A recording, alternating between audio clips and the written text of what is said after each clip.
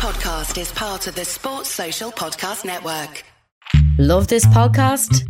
Support this show through the supporter feature from Acast. It's up to you how much you give, and there's no regular commitment. Just hit the link in the show description to support now.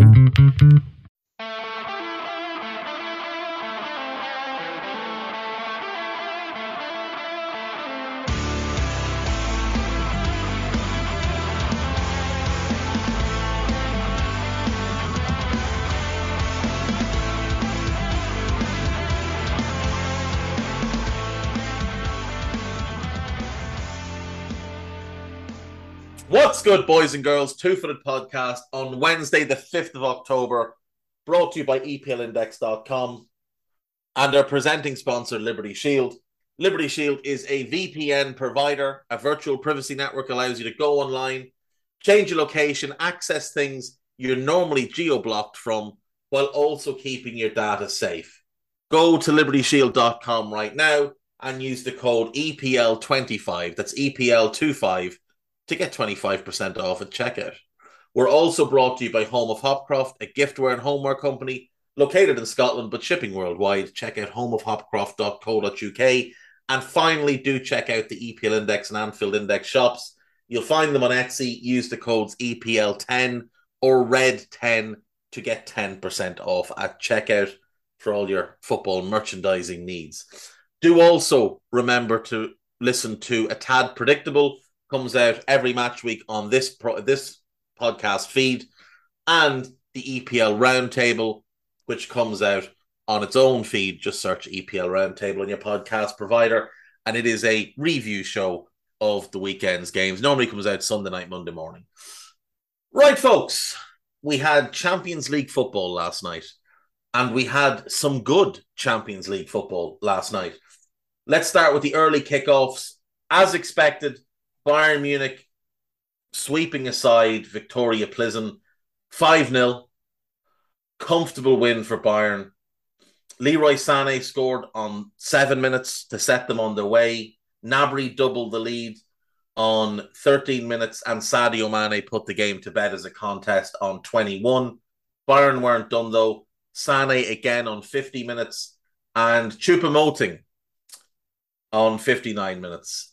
It is one of the great stories in football that nobody will ever be able to explain.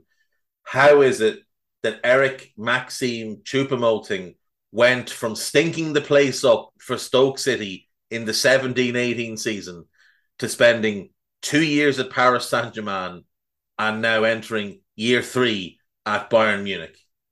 It's a remarkable thing. He wasn't particularly good for Schalke. He was awful for Stoke. And now he is a squad player playing quite a bit for PSG for 2 years and now Bayern Munich in year 3 at the club. Fair play to him. He must have a hell of an agent. He must be a really nice guy because coaches seem to really like him. But the gulf between him and his teammates is, let's just say, significant. So that leaves Bayern top of Group C. 3 games played, 3 games won, 9 goals scored, none conceded, 9 points, and obviously a goal difference of +9. Very, very impressive.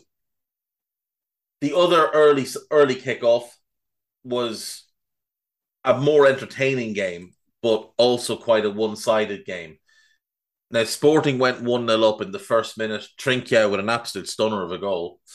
But Sporting's lead lasted only 13 minutes. Alexis Sanchez made it 1-1 on 13. Amin Harit made it 2-1 on 16 minutes. And Marseille were in control from that point. Antonio Adan, the Sporting goalkeeper, was sent off on 23. Leonardo Balerdi, the young Argentine centre-back, made it 3-1 on 28. And then Chancel Mbemba made it 4-1 on 84. And when Chancel Mbemba is scoring against you, you know you've had a bad day.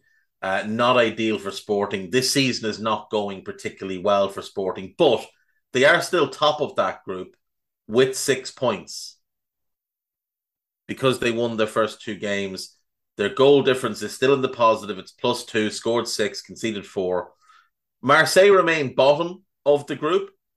That's their first win, having lost their first 2 games. Their goal difference is now dead even, scored 4, conceded 4. But that will be confidence boosting for them. They're having a really good domestic season. We move to the 8 o'clock kickoffs. We might as well focus on those 2 groups again. Eintracht Frankfurt 0, Tottenham 0. A fairly turgid game of football where 2 teams played exactly the same shape, 3-4-2-1, and just cancelled each other out. The only positive from the Spurs side of things, was that Bryan Hill came on, and I thought he played okay. And it's the first real chance he's had under Conte. Now, it wasn't a big chance. He only came on in the 79th minute, so he played that and 11 and 3. He played 14 minutes in the game. But I thought he played quite well, and it was interesting to see Conte turn to him and give him an opportunity. Spurs are second in the group. 4 points, goal difference is 0, scored 2, conceded 2. They've won 1, drawn 1, and lost 1. As have Eintracht, won 1, lost 1, drawn 1. They've only scored 1 goal. They've conceded 3 goals, and a -2 goal difference leaves them in 3rd place. The other game in Bayern's group was Inter Milan versus Barcelona. And Inter, who have been fairly awful in Serie A, managed to turn things around, and a really good performance from them. They went 1-up on 47 minutes. Hakan Çalhanoğlu, it was 47 minutes, but the first half, just before half-time, Hakan Çalhanoğlu with a really good shot from the edge of the box, beats Ter Stegen and gives Inter the lead. There was some controversy in this game. Pedri had a goal disallowed, and it took VAR to overturn it. That was in the 67th minute.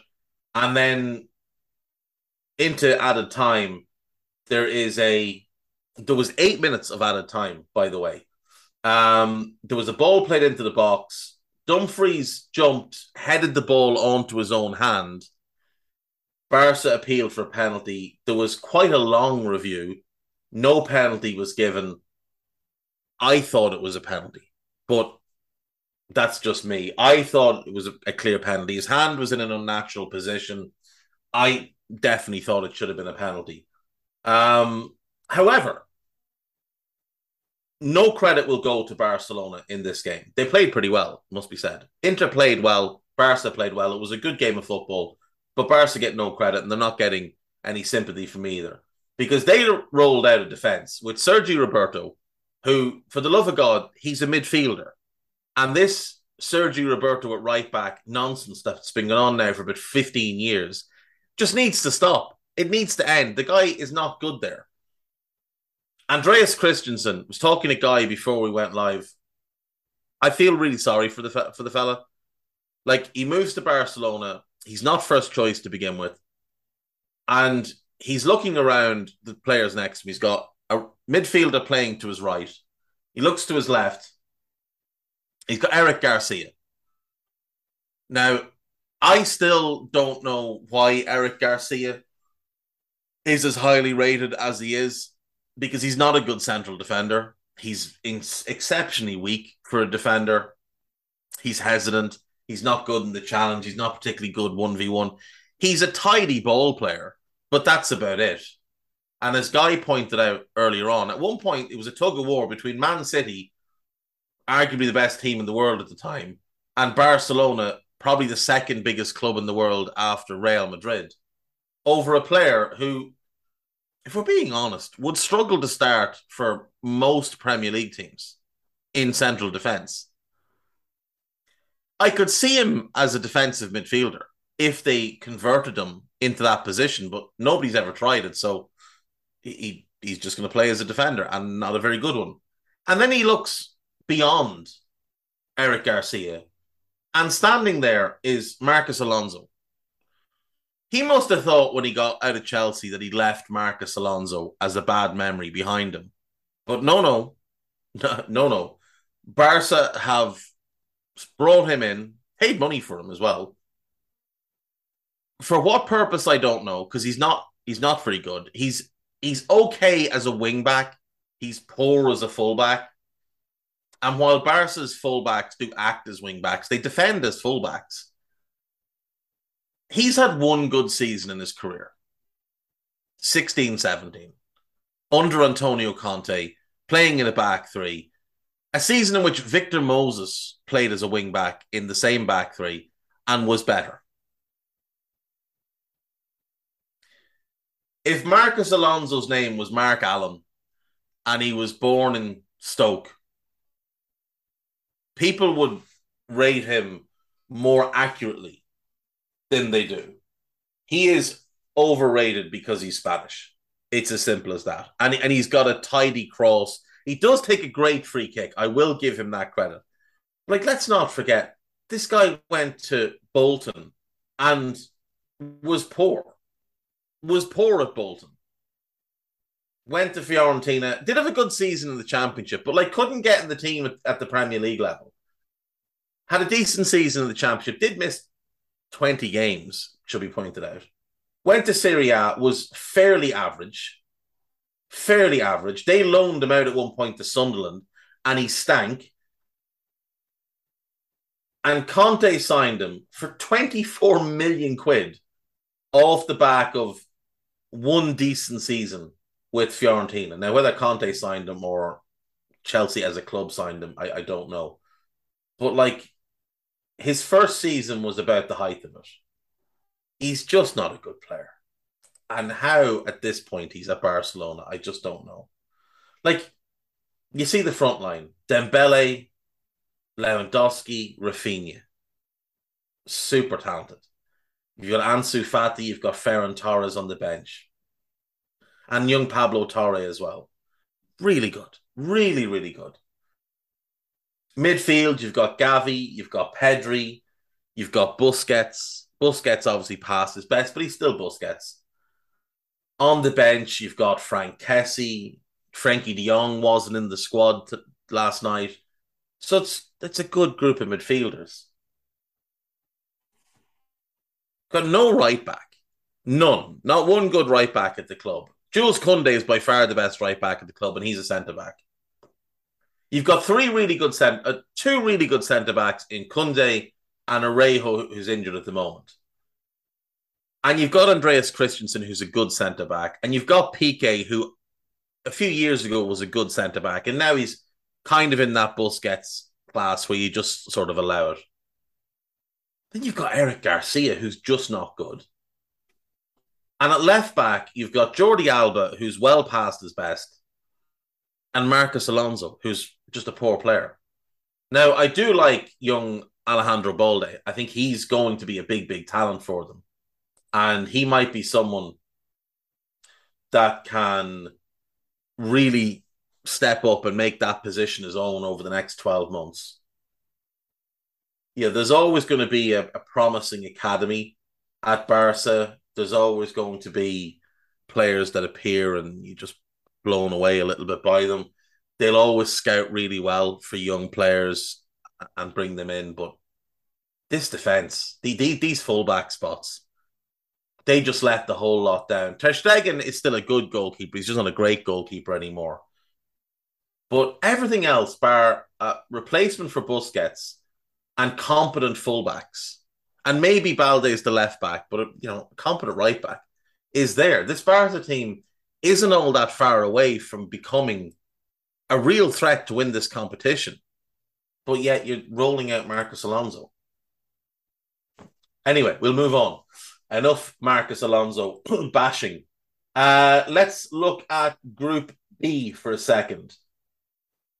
In Group B, we have the surprise package of the competition so far, Club Brugge, and they beat Atletico Madrid 2-0 last night.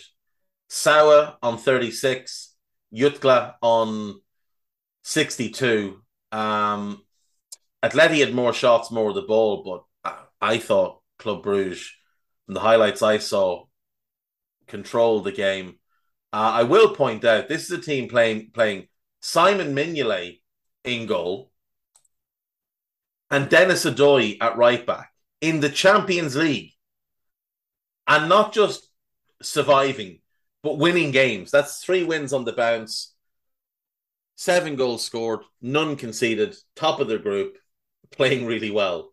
Atleti, bottom of the group, 1 win, 2 defeats, 2 goals scored, 5 conceded.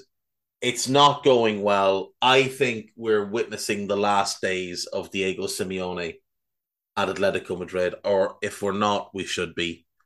I think at the end of this season, he should walk away, take a year off, recharge his batteries, and go and look for the next project and do elsewhere what he's done at Atleti.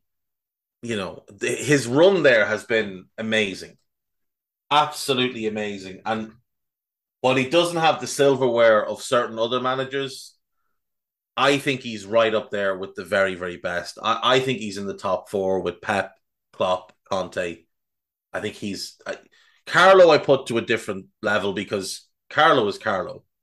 And the man has won 4 European Cups, so I'm not going to compare anyone to him. I don't think Carlo could do what Simeone has done. I don't think he could do what Klopp has done. I think Carlo's incredible at going in, making subtle changes, managing individuals, and winning European Cups. But Simeone is a machine. And, you know, you look at his career as a manager. His first job was with Estudiantes. He wins the league. Then he goes to River Plate and he wins the league. Sorry, I tell a lie. His first job was with Racing Club and it didn't go great. But he won the league with Estudiantes. He won the league with River Plate. Then he went to San Lorenzo and it didn't go particularly well. He went to Catania in Italy and again, it didn't go particularly well. So he had a very mixed start to his career. Then he went back to Racing Club and again, didn't go great. Better. Found a formula to become really hard to beat. Managed 20 games, only won 8 of them, but only lost 2 of them. And it was that formula that he brought to Atleti in December of 2011. At Atleti, he has won 2 league titles. Now, remember, the first league title he won was going up against that Barca team between iterations. It was after Pep, before Suarez joined Messi and Neymar. And a Real Madrid team who won the European Cup that year. That was an incredible title, and he deserved to win the European Cup that season. Got to the final and lost. Also won the title in 2021, obviously, up against a very good Real team. Barca had fallen off at that point. He won a Copa del Rey in 2012-13. He won the Spanish Super Cup the following season. He won the the Europa League twice. Won it in his first season, 11-12. Won it in 17-18. 2-time European Super Cup winner, which in itself is an achievement as the Europa League winner. 2-time Champions League runner-up, 13-14, and again in 15-16, both times losing to Real Madrid. And in 13-14 in particular, they should have won that game. They were ahead into stoppage time. 1-0 up from Godin's goal on 36. Ramos scores on 93, sends it to extra time, and Atleti were dead by then. They were out on their feet. They couldn't run anymore. They had nothing left to give. And Real scored 3 times in the second half of extra time to take the trophy. In 15-16, again, I thought they should have won. Ramos scores to put Real up. Carrasco equalizes on 79. It goes to penalties, and unfortunately, Real held their nerve while Atleti did not. And yeah, just unfortunate. Unfortunate to come up against that Real Madrid team. But to win 2 league titles and get to 2 European Cup finals while winning 2 UEFA Cups with Atletico Madrid is an incredible accomplishment, because that club historically have been chaos, absolute chaos. To last, he'll be 11 years there in December. To last 11 years at Atletico Madrid is an achievement in itself, because there's very few clubs that enjoy sacking a manager more than Atletico Madrid. They absolutely love to sack a manager. Like, you go back and look at the history of the Atleti managerial position. 1 year, 1 year, 1 year. Like, the first 10 managers, one of them gets a second year. And he only took over halfway through the first. He got a year and a half, let's put it that way. The first manager to get 2 full years was Rudolf Jenny, who was their 11th manager. After him, it's 1 year, it's less than a year. Someone else gets 2 years. Ricardo Zamora, who is about their 20th manager in 20 years, he gets 6 years. 1 year, 4 years. Anyone over 6? No. It's 1 year and 2 years the whole way through to Luis Aragonés in 1974 to 78. Then it's back to interim managers, fellas getting sacked after 10 games, less than a season, 3 managers in 1 season.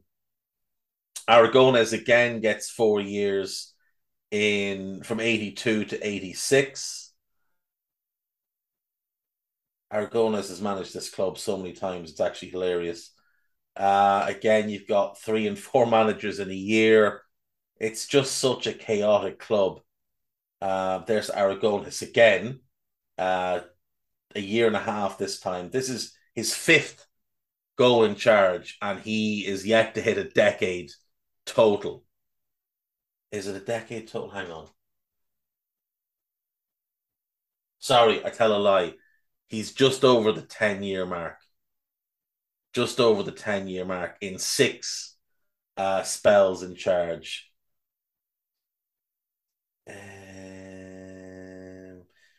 He's back for number 7, and he hits around, you would say, 13 years, to be fair, for Luis Aragonés across 7 stints as manager. But the longest anyone managed this club in 1 stint was 4 years. Aragonés twice.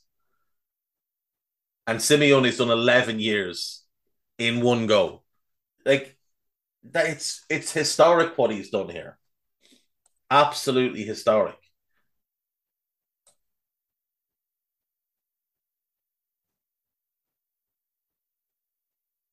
He's their most successful manager.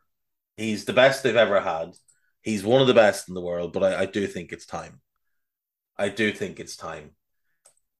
There's talent in that squad without question. Like, you've got a great goalkeeper. A great goalkeeper. There can be no doubt. Jan Oblak is as good as there is on the planet. Had a bad season last year. He'll be the first to admit that, but he is a great goalkeeper. You've got some talent in defense. I like Molina, the right back. Jose Jimenez is great, but he struggles with fitness. Hermoso's okay. Mandava's okay. Felipe is poor. Savic is poor. He doesn't seem to like Reguilon.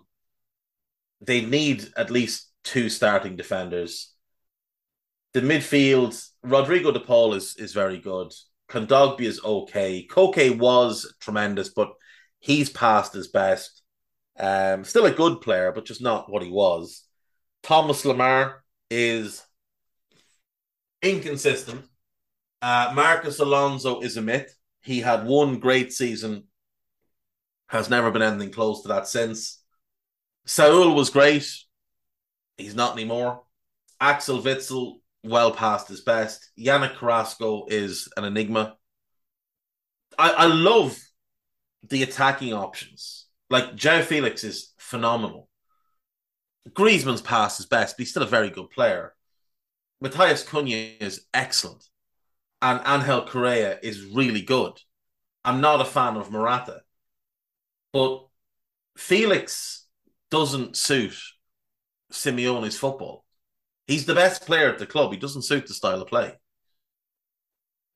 There's so much work needed to rebuild that into a team that can go and challenge for the league title again, that I'm just not sure it's worth Simeone doing that when he could go and start fresh somewhere else. Because I think he would still like to play the style of football that got him to the dance. He doesn't have the players to do it here. But, like, Molina could do a good Juan Fran impression. Jimenez was part of that team.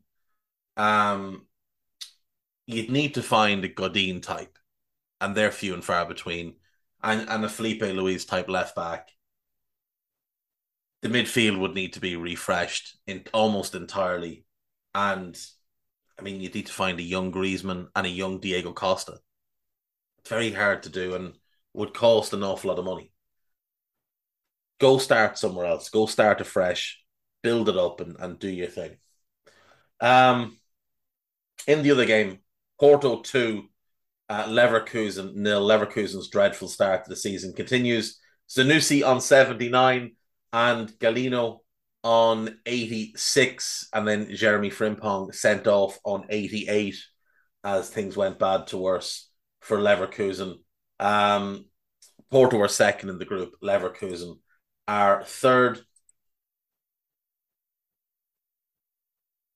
And we've just got Group A left then. So Liverpool 2, Rangers 0. A better performance by Liverpool. I've talked about it on the Daily Red. You can listen to it there. Rangers are not good.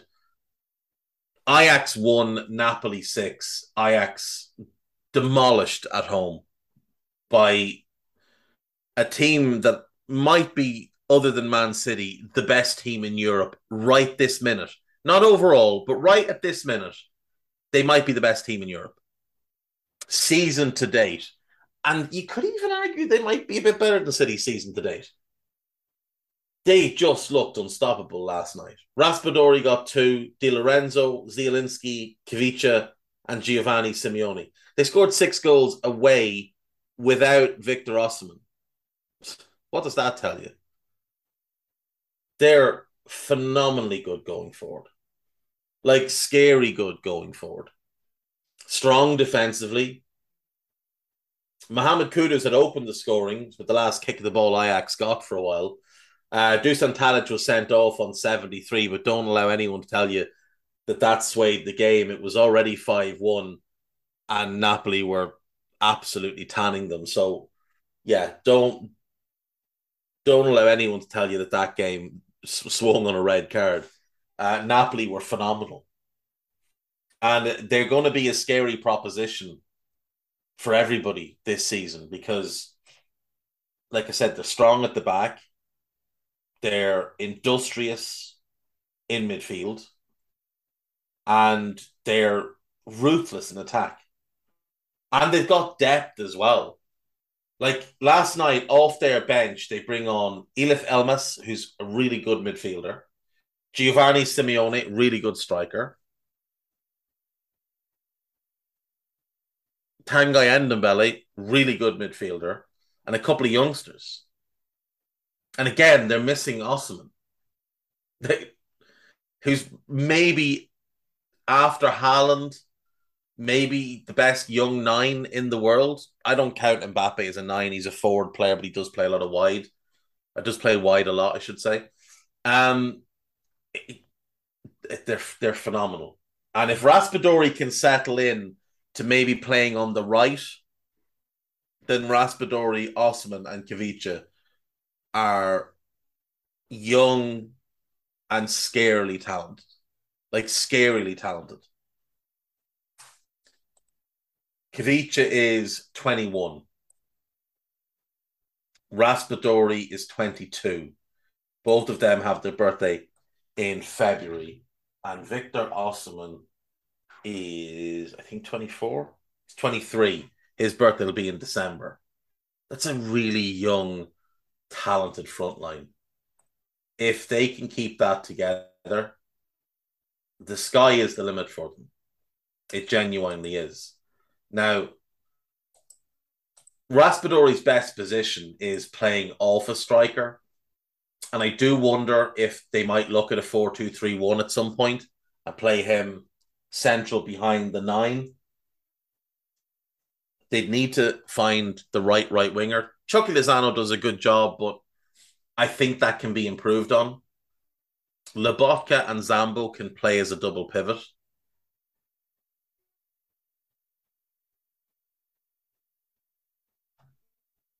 Yeah. Fear Napoli. Fear them. Napoli, top of the group, 9 points, making it all look very easy. 13 goals scored, which is the most of any team, and that's unlikely to change after tonight's games. Only 2 conceded. Liverpool second, 2 wins and a thumping by Napoli. 5 goals scored, 5 conceded, 4 of them obviously against Napoli. 6 points. Ajax in third, and then Rangers bottom, yet to score, yet to get a point.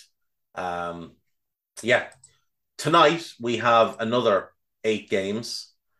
2 early kickoffs: Red Bull Salzburg versus Dinamo Zagreb. They're obviously in the same group as Chelsea, which is Group E. Dinamo currently second in the table, Salzburg third. Should be a good game. The other early kickoff is, I think, the game to watch. RB Leipzig versus Celtic. Leipzig had a good result at the weekend. They've had an iffy start to the season, already sacked the manager, but they play good football and Marco Rose is a good manager. And Celtic are always worth a watch. So I would suggest watching that one. The 8 p.m. kickoff then, Chelsea at home to AC Milan. Kind of a must-win for Chelsea, who've had a really bad start to this Champions League campaign. Didn't look impressive against Palace at the weekend. They are at home, that'll help. But I don't know. I don't know if I'd be all that confident in them beating a good Milan team. Juventus against Maccabi Haifa. Juve not anywhere close to their best in this tournament so far. Lost both games to PSG and Benfica. Maccabi likewise lost both of their games. So, first point for somebody, maybe a first point for both. Not necessarily a game that I would recommend watching because Allegri has Juve playing some of the most turgid stuff that European football has ever seen. Real Madrid against Shakhtar Donetsk. That's the other game from the Celtic group. Real look fairly comfortable so far, winning both games. 5 goals scored, none conceded. Shakhtar walloped Leipzig, drew with Celtic. Mudryk, obviously the key man for them, and we'll see how he does up against Real Madrid. Sevilla against Dortmund. Sevilla have had a disastrous start to the season. They're 17th in La Liga. This may well be the last match in charge for Lopetegui. We're going to talk more about him in a bit. And Dortmund just always let you down. So I don't even know who to suggest will win this game. Benfica versus PSG should be a good game. Both of them have started the competition well. Both of them going very well domestically. Benfica did have a bad result at the weekend, but overall having a good season so far.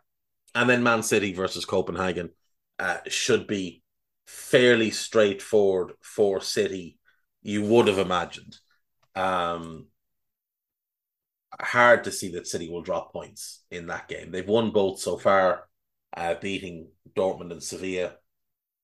Copenhagen took 1 point from a draw with Sevilla. You'd imagine City will win that game pretty comfortably, especially given it is at home I would guess there'll be quite a bit of rotation. Like, I don't expect Haaland to start, but maybe he will, just to, keep up the form and add some more goals to the resume. But if I was Pep, I'd probably be resting a few players. That is it then. That is tonight's game. So fairly good group of games, it must be said. I think the Leipzig Celtic one is the better of the early two games. Of the later games, I would say Chelsea Milan and Benfica PSG, probably the two most worth watching. But I am inclined to watch Real Shakhtar just to see Mudryk and how he does against that caliber of team.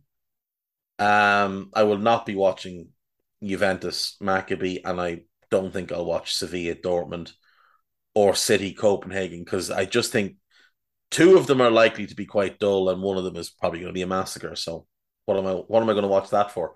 Right, we'll take a break. When we come back, I want to have a bit of a chat about Julian Lopetegui and some falsehoods I've seen perpetrated on social media.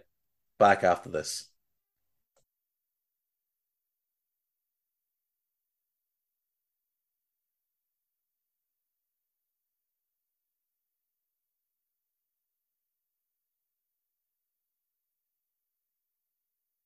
Right, welcome back. So,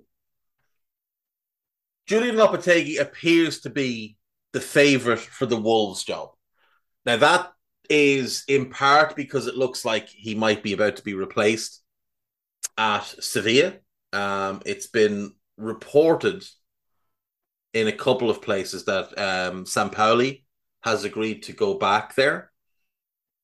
They've had a really bad start to the season, but it is worth pointing out he has overachieved there. Now,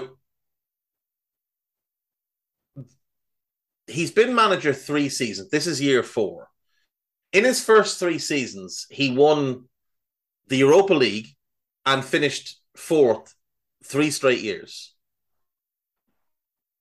And that might not seem like much, but the only other time in their history that Sevilla have finished in the top 4 in Spain 3 years in a row was in the 1930s. And he's done that through COVID, while frequently having players sold out from underneath him, and at a club whose finances are an absolute shambles. But let's look at his managerial career. So his first job was as Rayo Vallecano manager in 03, when he stepped in. He'd been a player there. He stepped in as a caretaker. Is he a caretaker? I don't know. He stepped in anyway as manager. It didn't go well. Let's just say it didn't go well. He left after 11 games. He'd lost 7 of them. He took over as manager of Real Madrid's B team and had 1 season in charge there. Again, didn't go great. 18 wins and 9 draws from 38 games, 11 defeats. But it's a B team role where you are primarily in charge of developing young players. Then he joined the Spanish setup, and he's with them for 4 years.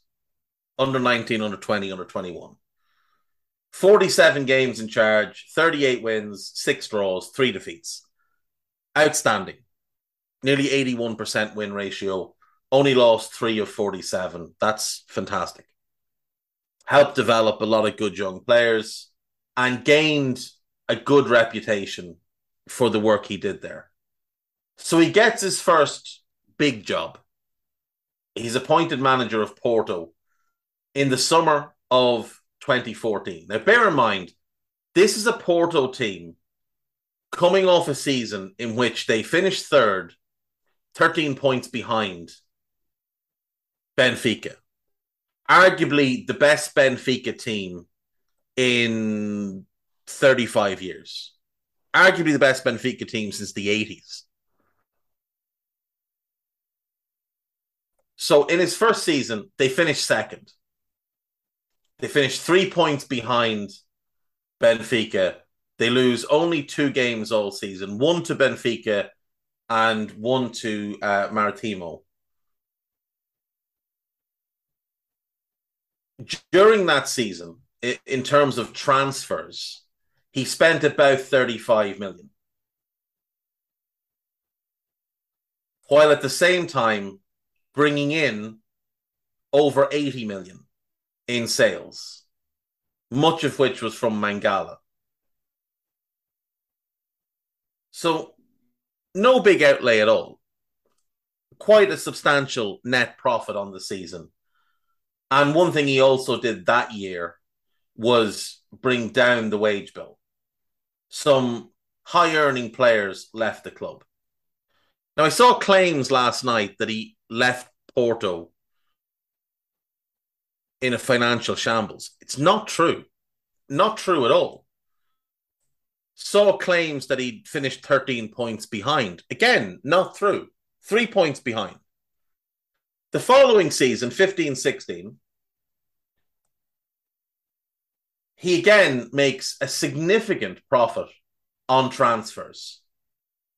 Now, he does spend big on one player, Mbula from Marseille. He doesn't settle, and he gets sold 6 months later at a profit. So it's not a disastrous transfer by any stretch of the imagination. If you're making a profit selling a player after 7 months who hasn't settled, you've done fairly well out of it. Brings in Iker Casillas, sort of a marquee signing of sorts. Iker at the time was, I think, 34. So still had a couple of good years left in and was younger than Hugo Lloris is now and better than Hugo Lloris is now. Would Porto complain if they signed Hugo Lloris now? I genuinely don't think they would. Again, a bunch of big money sales. Jackson Martinez goes out. Danilo goes out. Alexandro goes out. So, loses both fullbacks and his striker. At the winter break, they're top.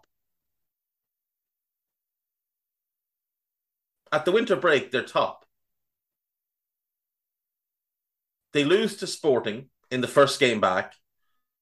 They draw with Rio Ave. Sporting jump them and go top. Benfica go second, level on points. They're 4 points off the top of the table. Again, saw a claim that when he left, they were miles off. No, they weren't. They fell apart after he got sacked. Now, bear in mind, in the 16 games he managed, they lost 1. And in the 18 games after he left, they lost 6. So was he the issue, or were the players just not good enough? Because I would say the players just weren't good enough. If the same group of players lost 6 games in 18, having only lost 1 in 16 under him, I would say the players are the bigger issue. Most of which were not his players. Because at Porto, the manager has minimal input in transfers. Now, in the Portuguese League Cup, they had a disastrous run. And by disastrous, I mean they lost 1 game under him. They lost their first game under him in that competition. The other 2 defeats came after he left. He didn't have a great run in the European Cup, it's worth saying. They finished 3rd in a group with Dinamo Kiev and Chelsea. And finishing below Dinamo Kiev will have been a disappointment to them.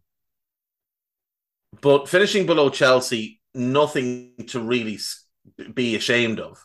And Borussia Dortmund dumped them out of the Europa League the month after he left. So, again, was it him or was it the players?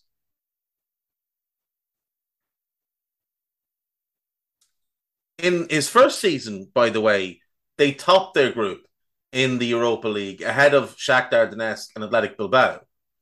They knocked out Basel and then got beaten by Bayern Munich in the quarterfinals. Hardly shameful. So he did pretty well in Europe his first season. Disappointing the second season, but, still went into the Europa League. Didn't do great in the domestic cups. Got to the semi-final. of the League Cup the first year, went out in the group stage the second year, though he only managed one game.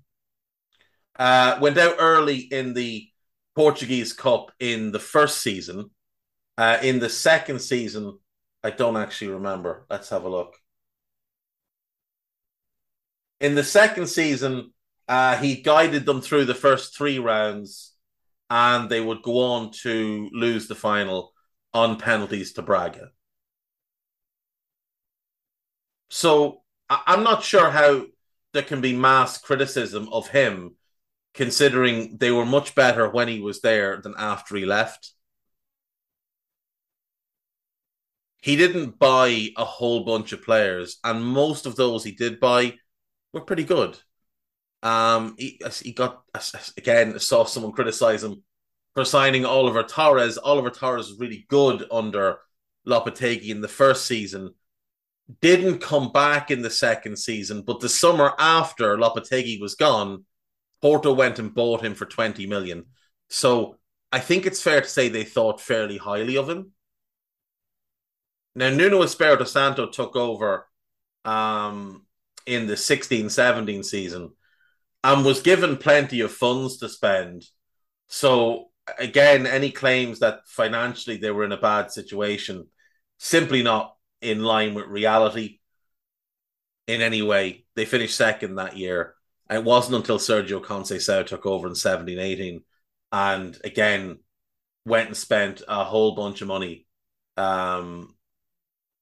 that they started to turn things around. So I'm just not buying that he did badly there. He had a good first season and a decent first half to the second season. That's the simple fact of it. From there, he took over as Spain manager and 20 games in charge, 14 wins, 6 draws, 0 defeats. So, unbeaten at international level, 70% win ratio. Gets sacked on the eve of the World Cup because it comes out that he's agreed to go to Real Madrid after the World Cup. Goes to Real, and it just doesn't go well because the hangover of how the World Cup thing went on is still there. And he's clearly not in his right state of mind. He said it in a couple of interviews that he hadn't been able to get over being sacked before the World Cup. And then he joins Sevilla for the 1920 season. He joins Sevilla. And in that first season, they finish fourth and win the Europa League. Bearing in mind they'd finished sixth the season before, seventh the season before that, and hadn't looked very good. So, huge improvements.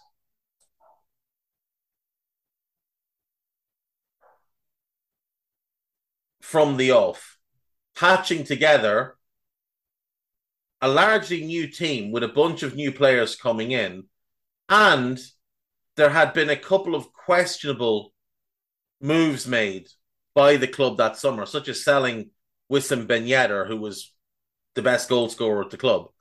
But regardless, wins the Europa League, finishes fourth. Follows that up by, again, finishing fourth.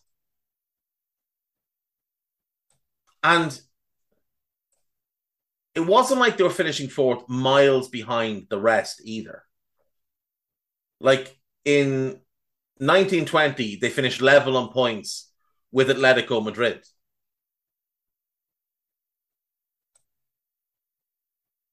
In 2021, they finish 2 points behind Barcelona. And in 21-22, they finish 1 point behind Atleti and 3 behind Barcelona in second, while going up against a really good Real Betis team and a really good Real Sociedad team. This season has been a disaster. But let's walk through their summer. So they sell Diego Carlos. They let Luke de Jong leave. They sell Jules Koundé. and they loan out Lucas Ocampos, Ronnie Lopez, Ivan Romero, Ludwig Augustinsson, Oscar, send Anthony Martial back to United, and, have to revamp the defence now because both centre-backs are gone. They bring in Markow from Galatasaray, who I do like, and I think is a decent player. They bring in Alex Telles on loan. Really?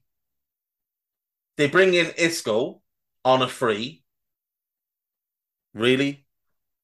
They bring in Adnan Januzaj on a free. Really? Kasper Dolberg on loan. Really? And Tanguy Nianzou, who I do really like, but he's really young and really inexperienced. So you lose your starting centre-back pairing and you have to replace them. You're given a kid with minimal experience to do so. And Markow, who arrived injured, should be said, and hasn't played this season. Hasn't played this season because of the injury. That is not good recruitment. That is not good recruitment. Monchi has had a poor season.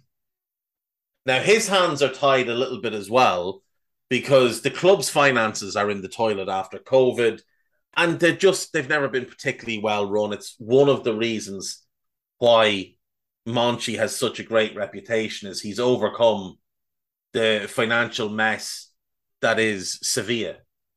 But, there's just times where they've had promising young players like Brian Hill, sell them, players who are important. He's patched together a team of odds and ends and done really well. He has overachieved at Sevilla.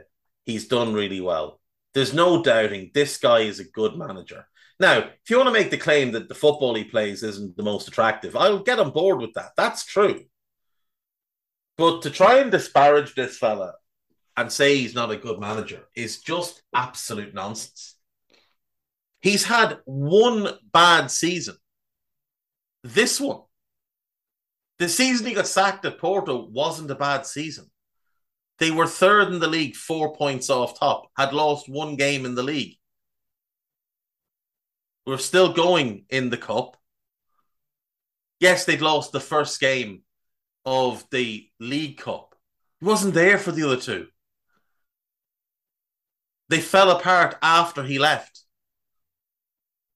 Got dumped out of the Europa League after he left. Did really well with Spain, both underage and first team. Never really got a chance at Real Madrid, but it was just... He wasn't the right manager for them to begin with, and it was the wrong time for him after what had happened with the Spain team. He's done really well with Sevilla. This is the worst season of his managerial career. You could point to the spell at Rayo Vallecano for sure, but that is 19 years ago. So we might excuse him that one. But claims that he's not a good manager, just nonsense. He would be a really good appointment for Wolves. Now, personally, if you could get Ruben Amorim, I'd do that because I'd take him over most, but Lopetegui's a really good manager and he'd be a really clever appointment for Wolves. And if they can get that done, they should get it done. I don't know that we have any updates on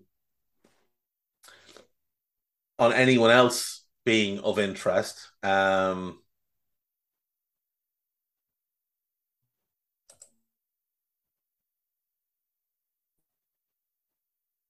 Lopetegui and Bo Svensson, that's the latest, is that those are the two. Lopetegui's a better manager than Bo Svensson, and I do like Svensson, but Lopetegui's a better manager. One name that was mentioned was Pedro Martins. I wouldn't be a big fan. But he has done pretty well at Olympiacos, winning 3 league titles. Um, he's been around. He's been a manager since '06. Um, Unai Lamas, Lusitania, Espino, Maritimo B, Maritimo, Rio Ave, Vitoria Guimaraes, and Olympiacos. A lot of lower league stuff and reserve team in there. Um, didn't do didn't do badly at Rio Ave. Did fairly well at Vitoria Guimaraes.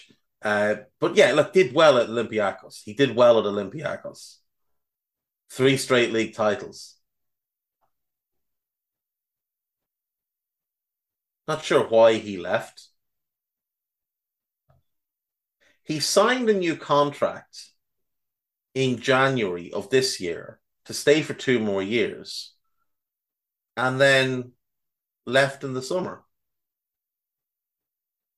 August 1st, he left. Don't know why. If anyone knows why, let me know. But yeah, he's been linked to the job, but it appears he is actually in talks over the whole job, which is an interesting development. Anyway, let's do the gossip and get wrapped up for today. Manchester City are already trying to renegotiate Erling Haaland's contract, which includes a release clause allowing him to leave after 2 years if Real Madrid make an offer. I think it's if anyone makes an offer. I don't think it's specifically Real Madrid. Um, I wouldn't believe it because it's coming from a garbage source in Spain. But he probably will go knocking for more money at the end of this season, and why wouldn't he? Arsenal have reached an agreement in principle on a new contract for Bukayo Saka. Again, it's Football Insider, so it's probably trash. Nottingham Forest owner Evangelos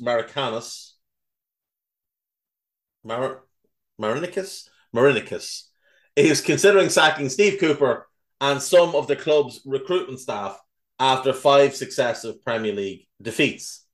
Forest are considering Rafa Benitez as a potential replacement, with Sean Dyche also an option. Dyche is the better fit there. Dyche is the more logical one. Manchester United are reluctant to let Cristiano leave in January, so he may have to wait until his contract runs out next summer before departing. I think United would be very happy for him to leave, but no one wanted him in the summer, and I would have a tough time seeing anyone want him in January. United are interested in signing Benfica's Portuguese forward Goncalo Ramos and PSV's Dutch winger Cody Gakpo. Ramos is really good and would actually be quite a good fit there. That could be a clever signing. Gakpo, I mean, does he offer anything that they don't already have, really? That's a strange one. I would imagine that just might be regurgitated off summer nonsense. Ramos, though, is a good shout and would fit well. Thomas Tuchel has turned down the chance to manage Bayer Leverkusen in his native Germany. Has he? They haven't sacked Sione yet. Now, I would imagine Sione is bordering on getting the boot. Um, he did so well last year, but this year has just been a mess. Leverkusen are looking at Xabi Alonso as a replacement. See, the issue I have here, I think Alonso in time could be a good manager. He did not do well with Real Sociedad's B team and got them relegated last season. So, to be fair, they did get promoted and then relegated. I don't know. I don't know. Maybe he's better than I'm giving him credit for. But like, I'd rather see him get a job at a smaller club in a secondary league. You know, maybe in Greece or in Turkey or in the Netherlands, and see what capable of before he jumps into a big club in a top 5 league. I mean, Leverkusen are a proper big club. Chelsea are leading the race for Rafael Leao. No. AC Milan could use their game against Chelsea to talk to the Blues about signing Trevoh Chalobah and Christian Pulisic.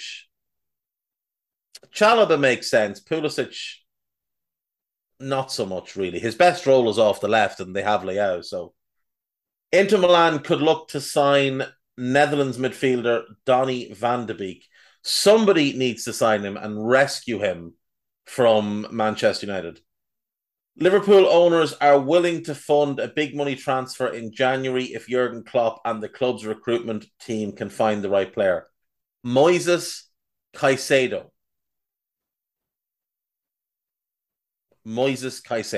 Don't look any further. Just do it and thank me later.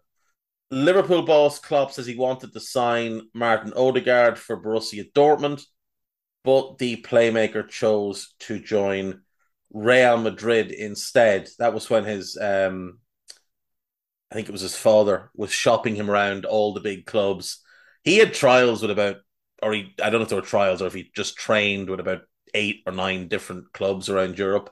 It was quite shameful, really. Arsenal are thinking of offering Albert Sambi Lokonga in a swap deal for Manuel Locatelli. I know Juventus have been badly run. I'm not sure they're that badly run.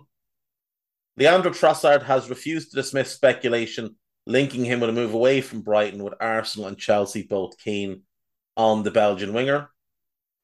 Everton plan to exercise an option to turn Conor Cody's loan into a permanent switch for a fee believed to be less than 10 million. Be very Everton of them. Graham Potter says his focus is on getting N'Golo Kante fit, and that the contract situation of the 31-year-old, whose deal runs out next summer, is between him and the club. Interesting. Sevilla have agreed a deal with former manager Jorge Sampaoli to return to the club to replace Julen Lopetegui as boss. That is ESPN reporting it, so I don't know whether I would put a bunch of stock into it. Alex Kirkland and Rodrigo Faiz. I've seen Alex Kirkland's work, and he's fairly decent. Don't know Rodrigo. Sevilla have reached an agreement, sources have told ESPN. Yada, yada. We'll sign a 2-year contract once Lopetegui has departed. Talks between the club and the manager move quickly. Lopetegui's sacking is expected to be made official on Wednesday night or Thursday morning. So, look, if he gets sacked and Sampaoli comes in, well, then fair play. I think it could work for everybody. If they sack him and he goes to Wolves and they get Sampaoli, I think it works for everybody. I think everybody's fairly happy from that. And I am happy to say that's all from me. Thank you very much, and I will see you tomorrow. Bye-bye.